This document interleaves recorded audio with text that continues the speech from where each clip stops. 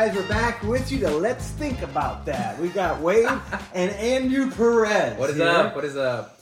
And we're going to be talking about some things that are a little bit different today. I figured it's graduation time, and I think a lot of people with spring happening, they're thinking about new things. And as I was thinking about that, let's think about that. You see how I just threw that in there? There it is. Yeah. Now we're in it. Yeah. Well, as I was thinking about that and what to talk to you about, I find you to be incredibly good at, at least from the outside, right? Taking chances and just starting that next thing. I think, especially this time of year, everyone's thinking about what college am I going to go to, or what internship am I going to take, or what's my life supposed to be like, or maybe marriages. Oh, should I, ask her? I mean, there's just so many things that we want to do, but making that first step towards our goal or our mission or a desire that we have, it's a good desire. I think a lot of times, especially young people, I think adults too, if you don't learn maybe some skills or techniques or some disciplines in your life to take that first step, you miss out on a lot of things just based on the fact that I didn't do the first thing. Do you find that to be the case? Yeah, I think starting with the basics is normally what people tend to neglect. They see, maybe it's an NFL athlete and they're like, well, man, how do I get there? I want that tomorrow. Or maybe their parents have a lot of the flashy house, flashy car that they want. They want that right now. And so there's a lot of people who are, and I even wrestle with this too, want the big ministry, but they're unwilling to do the most basic things. And that's, I think, just kind of the type of environment we live in, the generation we live in. We're like a microwave versus a crock pot. Our parents took their whole lives. I'm not a crock pot, am I? I'm like before, like between the crock pot and microwave. Whatever's Instapot. Instapot, something in between. All right. But we want everything right now. We don't want to put the effort in. We don't want the things that aren't popular. Like, you post your highlights on social media, but there's nothing special about woke up today, 8th week in a row just to read my Bible. Like, what value is that? I don't have any instant gratification, or I didn't earn a reward or anything like that. That daily grind doesn't go viral. It's the end product, and we want the end product now, but we don't want to, like you said, take the first step of obedience, which is often the most basic. Yeah, I think that's true, and I think what I've seen most about what you've done is, let me see if I can go through it. I mean, I'm sure there's a lot before this. I met you at a camp we were doing. Yeah. And I think that was even a step of faith at that point, because you were supposed to be doing something else, and you ended up going to camp, making a decision to do that. Then after that, you were involved in an internship at a church in Springfield called High Street, and then I think you were reasonably successful there, doing a great job, but yet that wasn't enough for you. So you wanted to go on the mission field, but an opportunity in Granbury, where you were at now, and so you took the step to leave where you were and take that next step to do there, and the Lord's blessed, and cool things have happened in the ministry there, but yet you still want to be, and so you took the step to do that, and you got a kid here, and there's just so many things. I think so often we have the goals, boy, I'd love to be a missionary someplace, or I'd love to be a youth pastor someplace, or I'd love to have my own business. But what were some of the things that you made yourself do to take that first step? Yeah. How did you do that? What you have to convince yourself of that? You bring people around you? What were some of the things you did? It's not really false humility when I say, like, I really didn't have it figured out, or I didn't really think that I could on my own, but I'm grateful, even just looking back at my life, it was really just that simple obedience to God, that He was revealing the next steps. So by the time I really surrendered or knew that I wanted to be a missionary was now almost 7 or 8 years ago. And so the process, I remember even just a missionary there, Lance Gocher, he was like, now, just because you say yes to missions today doesn't mean you're on the mission field tomorrow. Yeah. And you want to be properly equipped, you want to be trained, but I think that's where I'm very passion driven. So I'm like, if I'm really passionate about this, I want to get there now. If I could do missions, I want to do it tomorrow.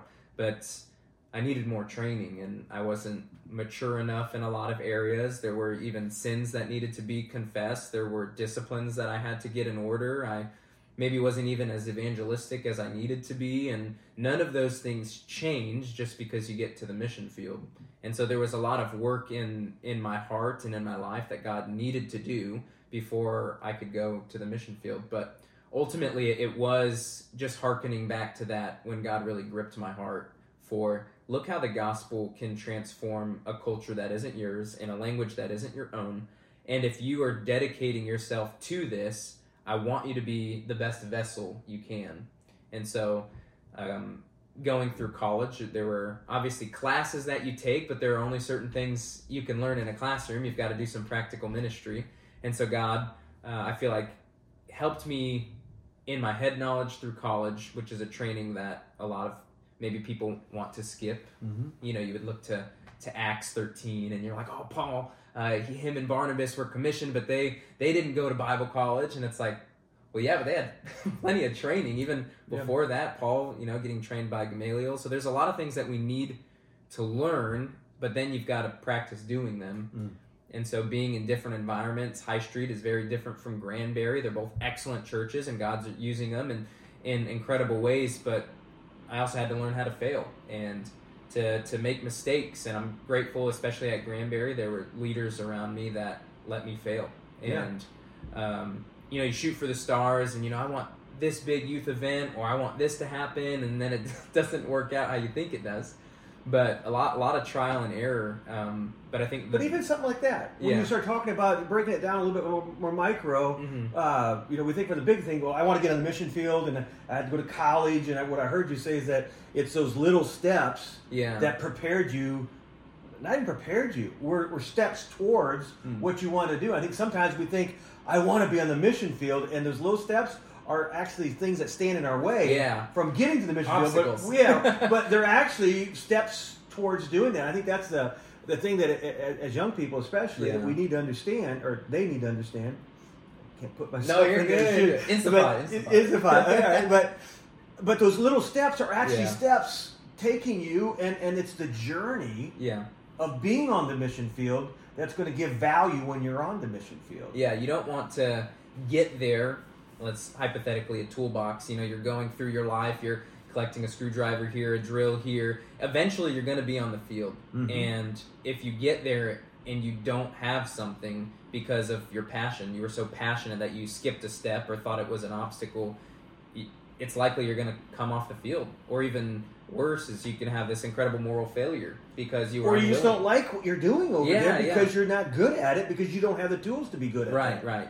Yeah, so we don't need to see those as obstacles, but a preparation process. Like, I want to be on the field as long as I can, the most effective I can, and that's only because God has humbled me through a lot of different opportunities and people speaking truth into my life. But again, those aren't the tweetable moments. Those aren't the, oh, look at this, I just got humbled. Like, no one does that. Right. They just want to post the wow. Yeah, so. I mean, and they want they they don't feel like, until I get on the field and take the picture of the little kids singing in the that I got from the village, and these kids, until they get to that part of the mission field, I'm not really on the mission field yet. Right. But someday that is going to take place, and then I'm the champion. You know, and it's like, I think you would get there, and that day would take place, and it'd be probably somewhat of a letdown, in a feeling kind of way. Yeah. That. I thought it'd be different than this. No, for real. We're really all along the way, little Granbury kids there. I remember the first time one of the first things you did at Granbury was to do a funeral. Yeah.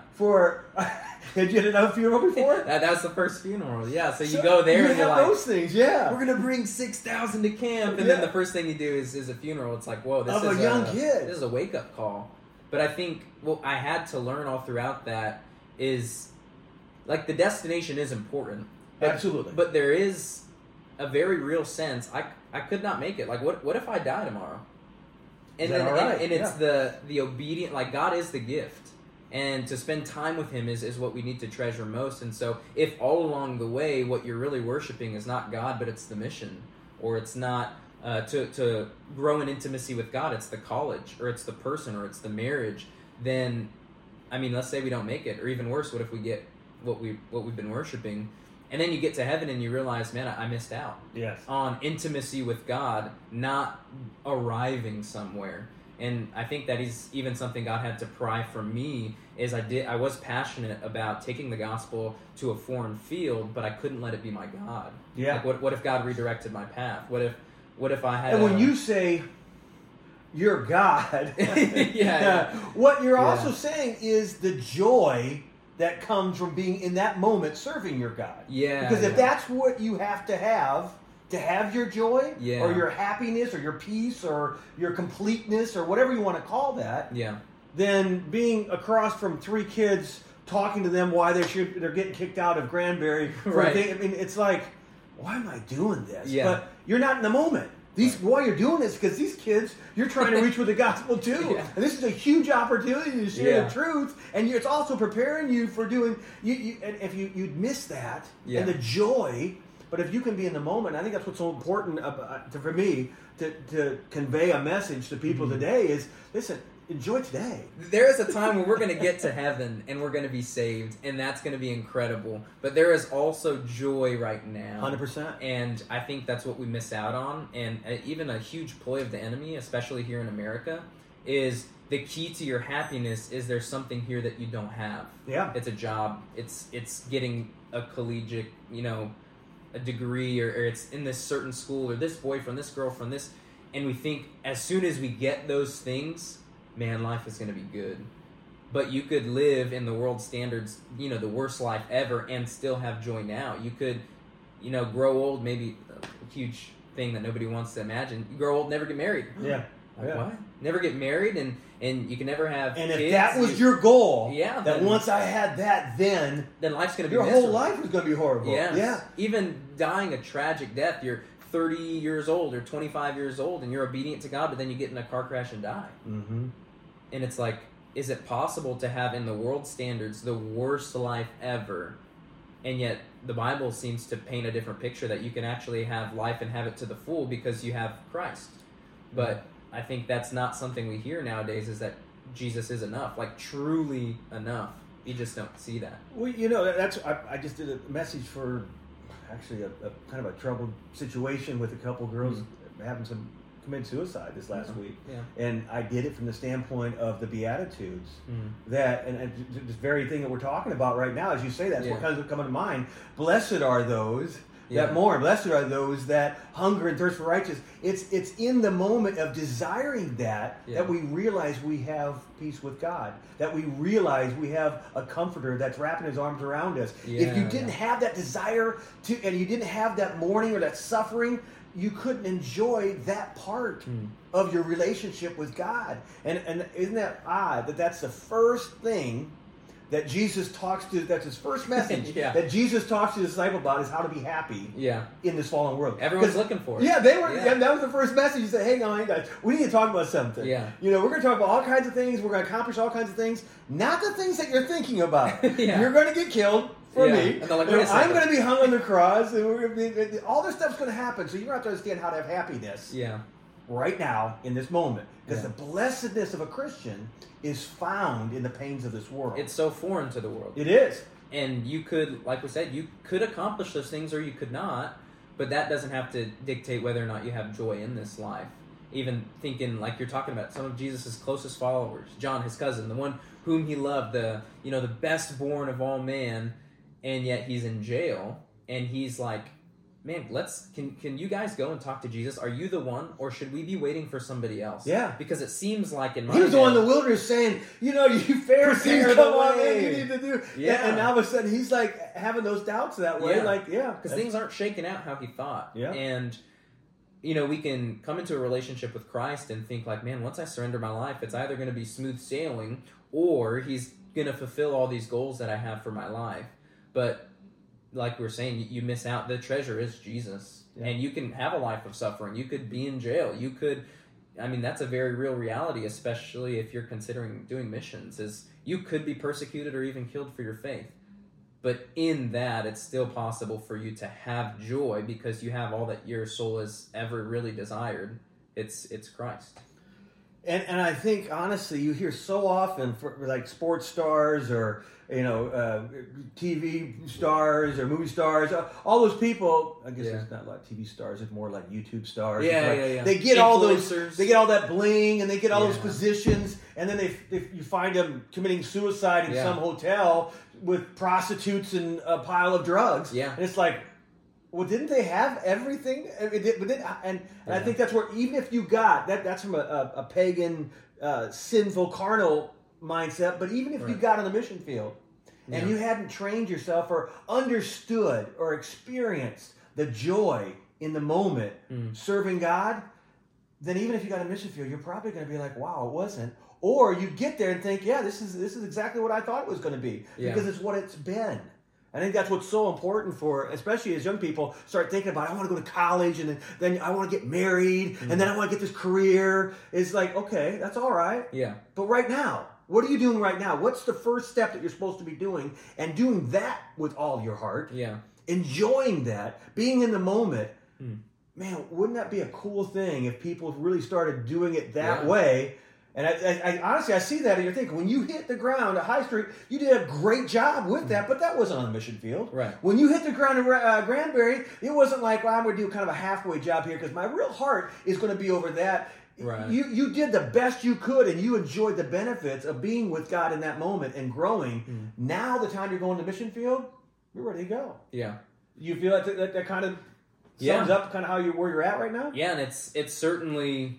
It looks exactly like that. I mean, you certainly have highlights where it's like, wow, this was incredible. We worked really hard and it looks like we yielded a great result. But then there are also times where you're just like, what am I doing? Yes. And if in those moments your goal is not just to love the Lord and to be in the moment, to do the mundane things, the boring things, but ultimately seemingly it's for God's glory. Yeah. And if that isn't our hearts, and many times it hasn't been my heart, the times where I've been most dissatisfied are when I've been chasing after the things that are other than intimacy. And it's so subtle. Yes. You start out, you didn't wake up one day and say, you know what, I'm going to have a carnal mindset. I'm really going to be selfish right now. Right. I'm going to try to seek a pleasure from other people. You don't make those decisions. No. You just find yourself in kind of as a result of having that kind of a mindset. Yeah. How do you get yourself out of it? Let's go there. Yeah, I think if we're going back to the Sunday school, like doing and learning the simple things, simply the Word of God, and I think nowadays we want something flashy. We want a quick fix. Okay. I love how you said that, and I give the authority to the Word of God. Yeah. What do you mean? Yeah. To like implementing that in your life. Yeah, when people say, how I get there is I just keep reading about Bible. So you just open it up and just start reading through it, and all of a sudden it just kind of transforms your life. and I think we say it though that and I know you didn't mean it that way. No, yeah. And I know you have a meaning behind what you said, but this is about being. Let's think about that. What did he say when he said, listen, the important thing is to keep yourself grounded in the Word. The important thing is to read your Bible. Yeah. What does that mean though? It really is that simple. Yeah. But I think what people want is, give me the 7-step plan. Yes, exactly. Give me the Bible plan that you're reading because there's something that you have that I don't. Yeah, if I check that box, then I'll have what you say. But there is something about reading your Bible, and it sounds so mundane. It sounds like, tell me, reading your Bible, what the Holy Spirit does through you engaging in God's Word daily is keep you on the right path. Like a man orders his steps, but the Lord directs them. So it's like every day it's mundane. I'm waking up when nobody else is waking up. Other people are sleeping in. But I'm waking up to have engaging in God's Word. And sometimes you read it and you're like, man, did I even get anything from that? Sometimes you wake up and you're like, man, this is the best quiet time ever. But whether it's incredible or it seems boring, it is the process in which God is using to refine us. And if we trade that for a podcast, let's use that word right there and dig deeper on that one word, refine us. And I think that's an important part of what I'm kind of getting at. If you're reading God's Word just to read God's Word in the morning for 20 minutes, 5 minutes, 2 minutes, and and then God's magically going to drop some dust on us, and we just feel better for the day. Right. I think that's where some people are mind. But you used a term that I think is important when we talk about reading God's Word. It is to refine us. When you read God's Word, and then all of a sudden something happens, is it like, oh yeah, I got to do it this way instead of doing this way. Yeah. Or I got to tell that person because, I'm preparing a message for this. And that's when God walks through us and when the word becomes alive in us. Or we get convicted by, I need to stop doing that. Look what happened to his life. Or you know what, that's a direct command to me. Yeah, and I think that's what's so important for us when we say, read your Bible and pray every day and you'll grow. Do you remember that song? Grow, grow, grow. Yeah, there you go. You need to get real low and stuff like that. But I think that's how I was taught. Yeah. Read your Bible and pray every day and you'll grow. And it's like, okay. Yeah. So I read my Bible and it's like, right. Is it time? Yeah. Is it happening? Yeah. It's like, no. It's a practical part of reading your Bible. There's the reading and then there's the obedience. Yeah, and it's understanding that this is for real. Yeah. And I need to know something for my life. And I think that's what's so important for us. And that's why community is so important for us. Yeah. That we can challenge each other and we can apply the truth. Good community. Yeah. Kind of community keeps each other accountable. It says, listen, you're doing this. It's not helpful.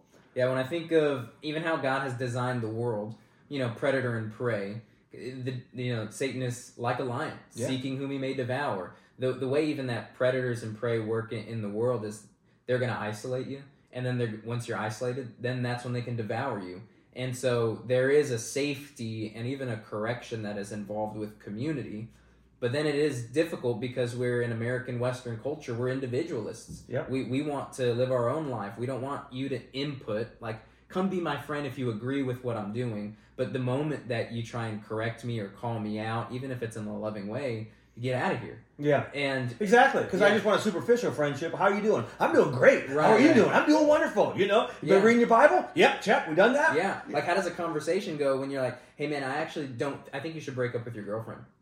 And it's like, whoa, like why would you even, do you hate me? Do you not want me to be happy? And it's like, exactly. Yeah. And so, no, I want you to be happy. And the Bible says that refining, coming to the scripture, 2 Timothy 3:16. Yeah. Like having this humility, like, man, no, God, I'm coming before you. I know I don't have all the answers. I need you to show me.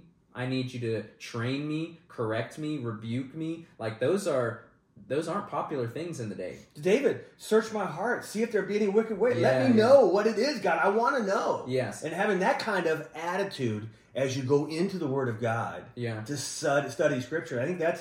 I think you do that by I think we say you just need to read your Bible, and that's what we're thinking. Mm-hmm. But somebody that's not out there having that kind of relationship, they think you mean, my devotions. I need my devotions. I just need to say that, and then I'm just supposed to feel better today. Right, yeah. And it's like, well, there is that part of it. I'm not trying to diminish that just being in communion with God isn't enough. Right. But that communion with God should do something. Yeah. And if it's not doing something in your life, I'm not sure you're really in communion any more than somebody that's doing any religion outside of a relationship with God. You're just claiming it to be a Christian God. Yeah, you just stamped it with Jesus and you're good now. Yeah. And it's like, well, I'm not sure that's what he died for. Yeah. You're going over to a country trying to share the truth with a group of people that for the most part are very religious. Yeah. And they know Jesus. And they've stamped onto, their life the fact that they believe in God and they believe his name is Jesus and they follow him ceremonially in this thing. And you have to, how do you present Jesus to that? A true relationship to that. It starts like what we're saying. Like if I'm not convinced in my quiet time that Jesus is the way, the truth, the life, if I'm not convinced that Jesus has so radically changed my life personally, being addicted to things that I used to be and now I'm free, or if I'm not convinced of those things, we're going to fall apart when we get to the mission field because it's always been this surface level, this formality. I grew up in a Christian home. I know the right answers. But the moment we're actually convinced that Jesus is enough, that he really is the only way to salvation, there's no other name given under heaven by which man can be saved, then it's like, oh no, like this isn't even like the special Christians do this. This is basic discipleship. If you were to read through the book of Matthew and at the end, this is just regular, just came to faith type of disciple, you get to the end and it's like, oh wait, go and make disciples of all the nations. I need to consider that. Yeah. So it's not like this special, but it's somebody who is so convinced that Jesus is the way. You don't have all the answers, but that when you get to the field, you're not going to crumble because you're convinced, you're so sure. And I think that's even when you come into conflict with other people who think they have the truth, what's your ultimate foundation? Like, what's your standard? What's the way that you view the world? Because if it is just feelings based and it is just your experiences and it's not the Word of God, which sounds like a super spiritual thing, but we have an abundant access here. If it's not those things, you won't convince anybody. Right. There's no persuasive argument we can give. If you go to, missions classes at BBC, you're not going to learn, here's what you can do on the mission field. Sure. And the end result is somebody who gets saved. It truly is only by God's word. You're sharing verses, you're sharing the gospel, you're sharing the truth about Jesus, and then it's only the Holy Spirit that can transform a heart. But we've got to be committed to the private worship, or else our public ministry is just going to crumble. What I hear you saying is something that we talk about in business too, in sales, and as I train people to understand how to sell, how to connect with people, how to take them down a road to get to a conclusion that they buy something. Yeah, I talk to them about sales being kind of from a bigger standpoint, a transference of feelings. Okay. And what I say to them is you can't get somebody to do something that you don't believe in. So if you're, for instance, a fat guy and you're trying to sell them, you need to get in shape. They're going to be looking at you. Yeah, I mean, number one, they're going to see it. Yeah, but then number two, you're not going to be able to convey the same way as if you had been working out and you'd lost 30 pounds yourself. And you did. Your whole presentation, you could say the exact same words, but your whole presentation is going to come across differently. Yeah, and see right through it. Because you believe it. And they're going to see you believe it, and you're going to be able to explain it in a way that they're going to believe it. And I think the same way in Christianity, as you go over on the mission field, if God isn't, and I'm not saying he hasn't changed your life, you are transformed, but if he's not, sanctifying you on a regular basis, and you aren't struggling with having a relationship with him, that the day-to-day him cleansing you and working through that, or the victories you're seeing, and if you're not having that kind of relationship, you can go on the mission field even. Yeah. Give your life to God to tell people about Jesus, and it comes off like a cheap salesperson. Yeah. And this is why I don't want people to even shy away from their real testimonies, because Jesus has done a miraculous work. 100%. And if you're not being, upfront, transparent, if we go to the mission field and I'm talking with this guy and he's not convinced, if I can't share my testimony, then what do I have? Like, it would just, like you said, they'll see right through it. Yeah, and it's these private things that we talk. They're not the tweetable moments. Like I haven't posted on my Facebook, at least not recently. Like, man, I used to be addicted to masturbation. Yeah, and if it wasn't Did you just say the M word on the thing? Are we going to get demonetized now? If Jesus didn't truly save me from that, or even a life apart from Him, and just being consumed with pride, or all of those things, if they're not seeing the work in me, they won't believe you. On the negative side, yeah. But on the positive side of that, if they are seeing that, yes, there's something to this God. Yeah, and at least He believes that. Yeah, and whether or not I've received it or not, I know that He's believes that. Of it. Yeah, and that's why I think it's such an amazing thing. What I've seen in your own life, your transparency. That you haven't hidden certain things as you served the young people at Granbury, and as you worked with the camps and stuff like that. You were willing to put it out on the line to say, listen, I struggle, and I had problems, and I have problems, and I'm working through things. Yeah. But I'm living life for a purpose. Yeah. That's why I know once you get on the mission field, there's no question. You're going to do the right thing, not because you got there finally, and now you've crossed the line, but you are the right person. That is transforming. I mean, being transformed and being sanctified. When you get on there, you just keep doing the same thing you're doing. Yeah. And I think that's your story. But in everybody else's story, I don't care if you could do it in business, whether you could do it as a parent, a mom, a dad. You could do it as a pastor of a church. You could do it as a car salesperson. The first step is to make the decision.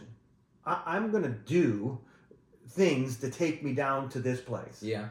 And if I'm a missionary, these are the things I'm going to do. I'm going to take that first step. And if it's just, how often do we see kids go to a Bible college and don't get active in a church? Right. And it's like, wait a minute, you're going to Bible college to be a pastor. Yeah. The first step probably is to join a church and get involved in the ministry.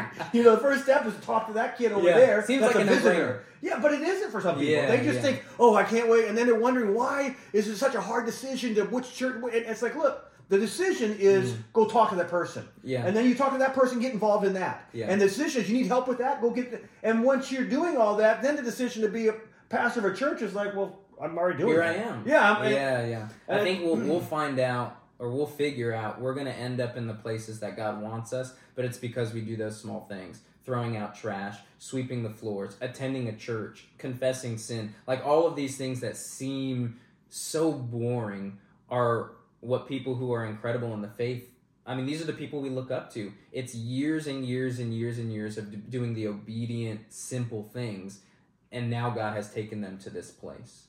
And if we neglect those, we're gonna wonder what is the secret. We're gonna be trying all of these different things and realizing it's not it. And we're gonna be a very confused generation. But if we do the simple things, if we obey God today, if we're regularly praying, if we're reading our Bible, not to check the box, but to commune with God, then God is going to take us to places that we're going to look back and say, how in the world did I get here?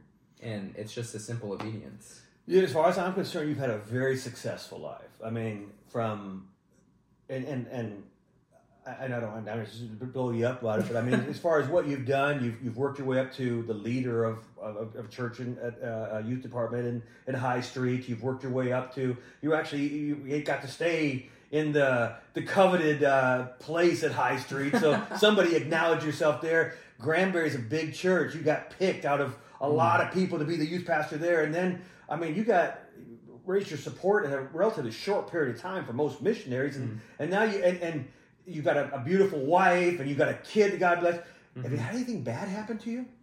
This is actually a conversation Kelsey and I have talked about recently. And even like us talking about it, you're like, man, of course God's listening, but I don't really feel like I have truly suffered. And I know people my age have either experienced deaths in the family or really difficult health issues. These are things that I've never wrestled through. And so I don't know, is there something in the future that God is either preparing us for or to really have to go through? I'm not trying to jinx you. I don't believe in jinxing, but I'm not trying to jinx you. Yeah. But I'm saying, I mean, from the outside looking in, but you know, I think it's funny. I can go back to some specific times that I know have happened to you in your life that are tragedies. And yet, because you are so focused on the next thing and what you're supposed to do and all the blessings that God has given you, those are just distant memories. We can acknowledge the difficult things that happen because, I mean, feelings are real. It's not sinful to feel. God created us as emotional beings. We ought to feel. But then there is this overarching reality that I think God has supernaturally blessed me with, is just to be able to focus on our future hope. And it's like, man, this might be terrible. Even Kelsey and I are going through 1 Peter right now, and it's just this story of, man, you're suffering right now. Yeah. And that's real. Yeah. You're being persecuted for the faith. Some of your brothers have died, been killed.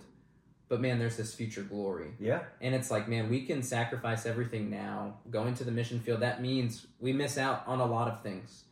Comforts and being with family, all these things that we love, our favorite restaurants, even just down to the really small things. 100%. But man, eternity is going to be so much better. Yeah. And we have a cause. Yes. If have not, something. then there's no purpose. Yeah. Christ is risen. Yeah. And we have to tell somebody. I can't not but say something. And we've got to be convinced that future inheritance is real, that heaven really is so much better, or else we won't sacrifice here. Yeah. If this is the best we have, of course you're going to live for the job. You're going to live for the money. You're going to live for the relationship or the degree, because this is all you have.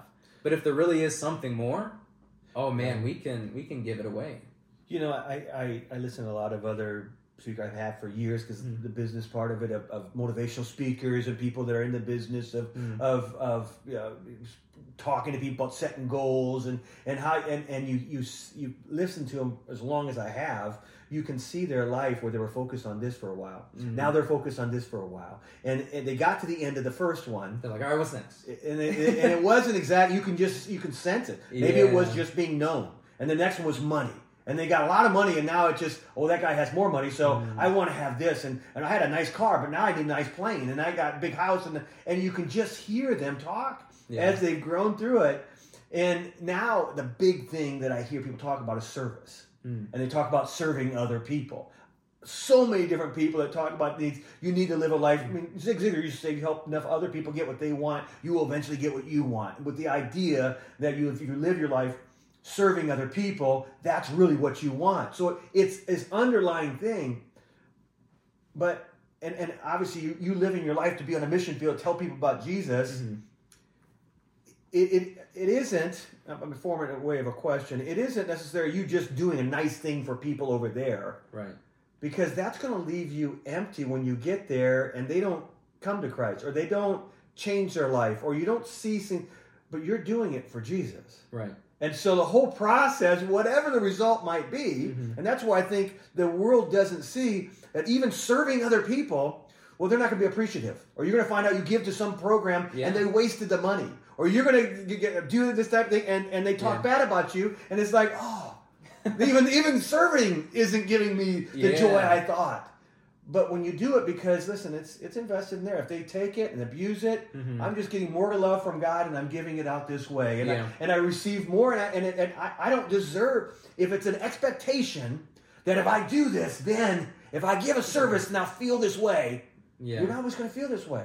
But if you're saying I'm giving it because I already received it, you've learned so much that no matter what happens over there, you realize that I'm just doing it as a sacrifice. And you think of Peter. So he's saying, listen, it isn't about today. It isn't about how you feel today or the joy you feel today. It's about the knowing that the future is there and also that you've been forgiven. And that he saved you and you have a purpose and a direction and you have a message for the world.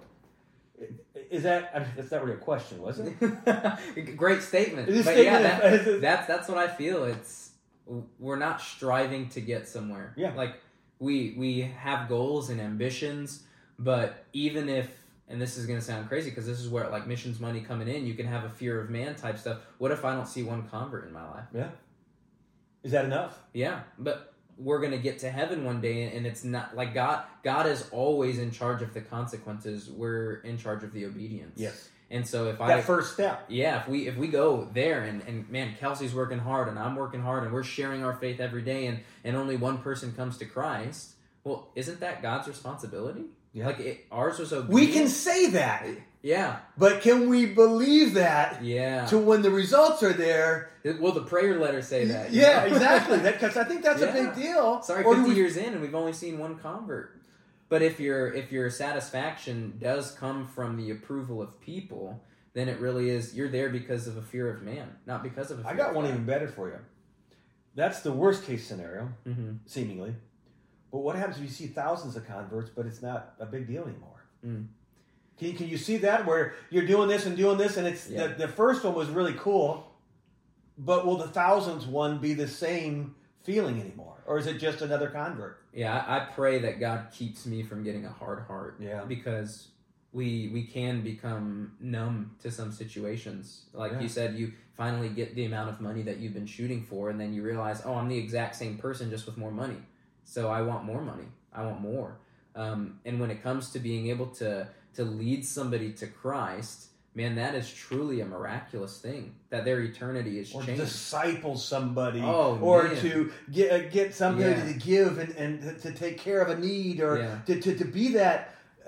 I always say, people say, hey, good job with that. And I say, it's a good thing to be used by God. I mean, it really just is. If that isn't why you're doing it, it's a great thing to be used by God. If that isn't your meaning, your goal, then I just think success will let you down. Failure will certainly let you down. And every way leading up to it just won't be as good. But if you realize the joy I have is just to be used by God. What a beautiful thing that he chose me and put me and gave me the word and gave me the opportunity to transform in front of all these people and then to share the reason. If you can live your life like that, no matter what you're doing, you're doing what God wants you to do and the joy that comes from that. That's the aim, is obedience. And I like even that question that you asked, because it could be one salvation, it could be thousands. But if you're finding that there is no joy, it's a great symptom for you to recheck, what am I truly doing this for? Because if I'm constantly disappointed from being used by God, it probably is because I'm after something else but God. And even all throughout, I mean, whether it's in Springfield, Texas, or, going to be the Philippines in the future, I need those heart checks. Yes. I don't want to think I've arrived. I don't want to think, man, this is it. It's all because of this. Like, it really is just obedience and intimacy with God. And like you said, that exists in every area of life. You don't have to be a missionary. You don't have to be a pastor. You could be working at HEB, doing that to the glory of God, serving, being obedient, being faithful, and you can lay your head down at night knowing, wow, I'm satisfied. There's joy. I'm being used by the Lord. This is incredible. But there should be dissatisfaction for a believer who is not being obedient and is still just coasting. And if they're not feeling it, not like that, that's also would it be a horrible thing? I mean, the Matthew 7 thing where people would come to the Lord and say, I did all these wonderful things in your name. I cast out demons in your name. I did all these awesome things. He said, I don't know you. Yeah. I mean, who are you? I mean, and that if nothing else, it just should be a wake-up call. And that's why when you say what you said, that's what I think about, that you could be giving your life to all that, but yet, and again, that's why it's so important to check yourself. Yeah. To check yourself with the motive. It is. Because even, I see in ministry, it's very easy. And it's not just because I said, through the Gospels, Jesus was harping on that constantly, that you guys do all your Christian deeds to be seen by men. You wear your long robes, you blow your trumpets when you give, you do all these things just to be seen by men. Well, guess what? You already got your reward there. Nothing else for you. But can you imagine if you lived we don't blow trumpets when we give. Yeah. Most people don't, but some people. But we'll have other ways of doing that. And I love the fact that to me, that's the principle you're identifying. Check yourself. Because it's going to be, how do you respond when nobody, or how do you respond when everybody, or how do you respond? I mean, there's times in your life that you need to check yourself, and the reason that's important is because it's the whole mission that's important to God. Yeah, it's not here. It's this scary is your goal. Those aren't identifiable. Like, those are easily identifiable. I can't tell you your motive. Didn't Paul say, I don't even know, I don't even trust myself. Yeah. And that one passage, that's what's kind of, for me, it's always been, I think I know what I'm doing, but I don't even trust how, isn't that passage is kind of a crazy thought. Because most of the time you have somebody who, let's say they confess sin about that, somebody's like, I didn't even know you were struggling with that. And it's like, well, how could you? Because this is internal. But if we're not listening to the promptings of the Holy Spirit, like, man, you're serving God for another reason, you can play the part really well, and nobody else will ever know. Yeah. And you can get the praise of men, and you can get the biggest ministry. You have the car, have the relationship. Like, it doesn't matter, because no one will be able to call you out, because the motive is internal. And that's a scary part, when we coast our whole lives on a false motive, and then we get to the end, and it's like, I don't even know who you are. Leaving what you're doing to do something else. Did you make any? Did you? How do you know when it's time? What do you? I mean, because you obviously left. I mean, when you graduate from college, you kind of know them because they tell you to leave. Yeah, they're like, get out of here. But when you left, you could have stayed just as easily in High Street and then not come to Granbury and the time to go on the mission field. I think you set a date. To me, that's really cool. You set a date for 2 years, and I think you'll be on it. I mean, you've been on that. How do you know when it's time to leave something that is successful to go to something that's not? What determining factors you make in there? Right? Is it feeling based only, that, well, I feel led this way and it's a touchy thing that I got goosebumps once and it's, or is there a practical thing? You know what? I just chose to do it, or what's determination you use? Yeah, you have to be humble enough to realize I don't actually know what I'm doing. Yeah, there's so many times where I don't know. Like I said, I grew up in a church where I didn't even know you could be a missionary. I didn't even know what that looked like. So it's not as if I've had this generational wisdom, do it this way, and 2 years here and I really did not know. But so much of not only forming me into the person I am today, but even a timeline is having people speak into your life. Yeah, and that's good. That's a difficult place to put yourself in, because you're coming before someone who has been following the Lord longer than you, and even though they have the best intention for you, you're thinking like, oh man, I want to have it all figured out. But getting godly advice from godly people in your life to help shape those things.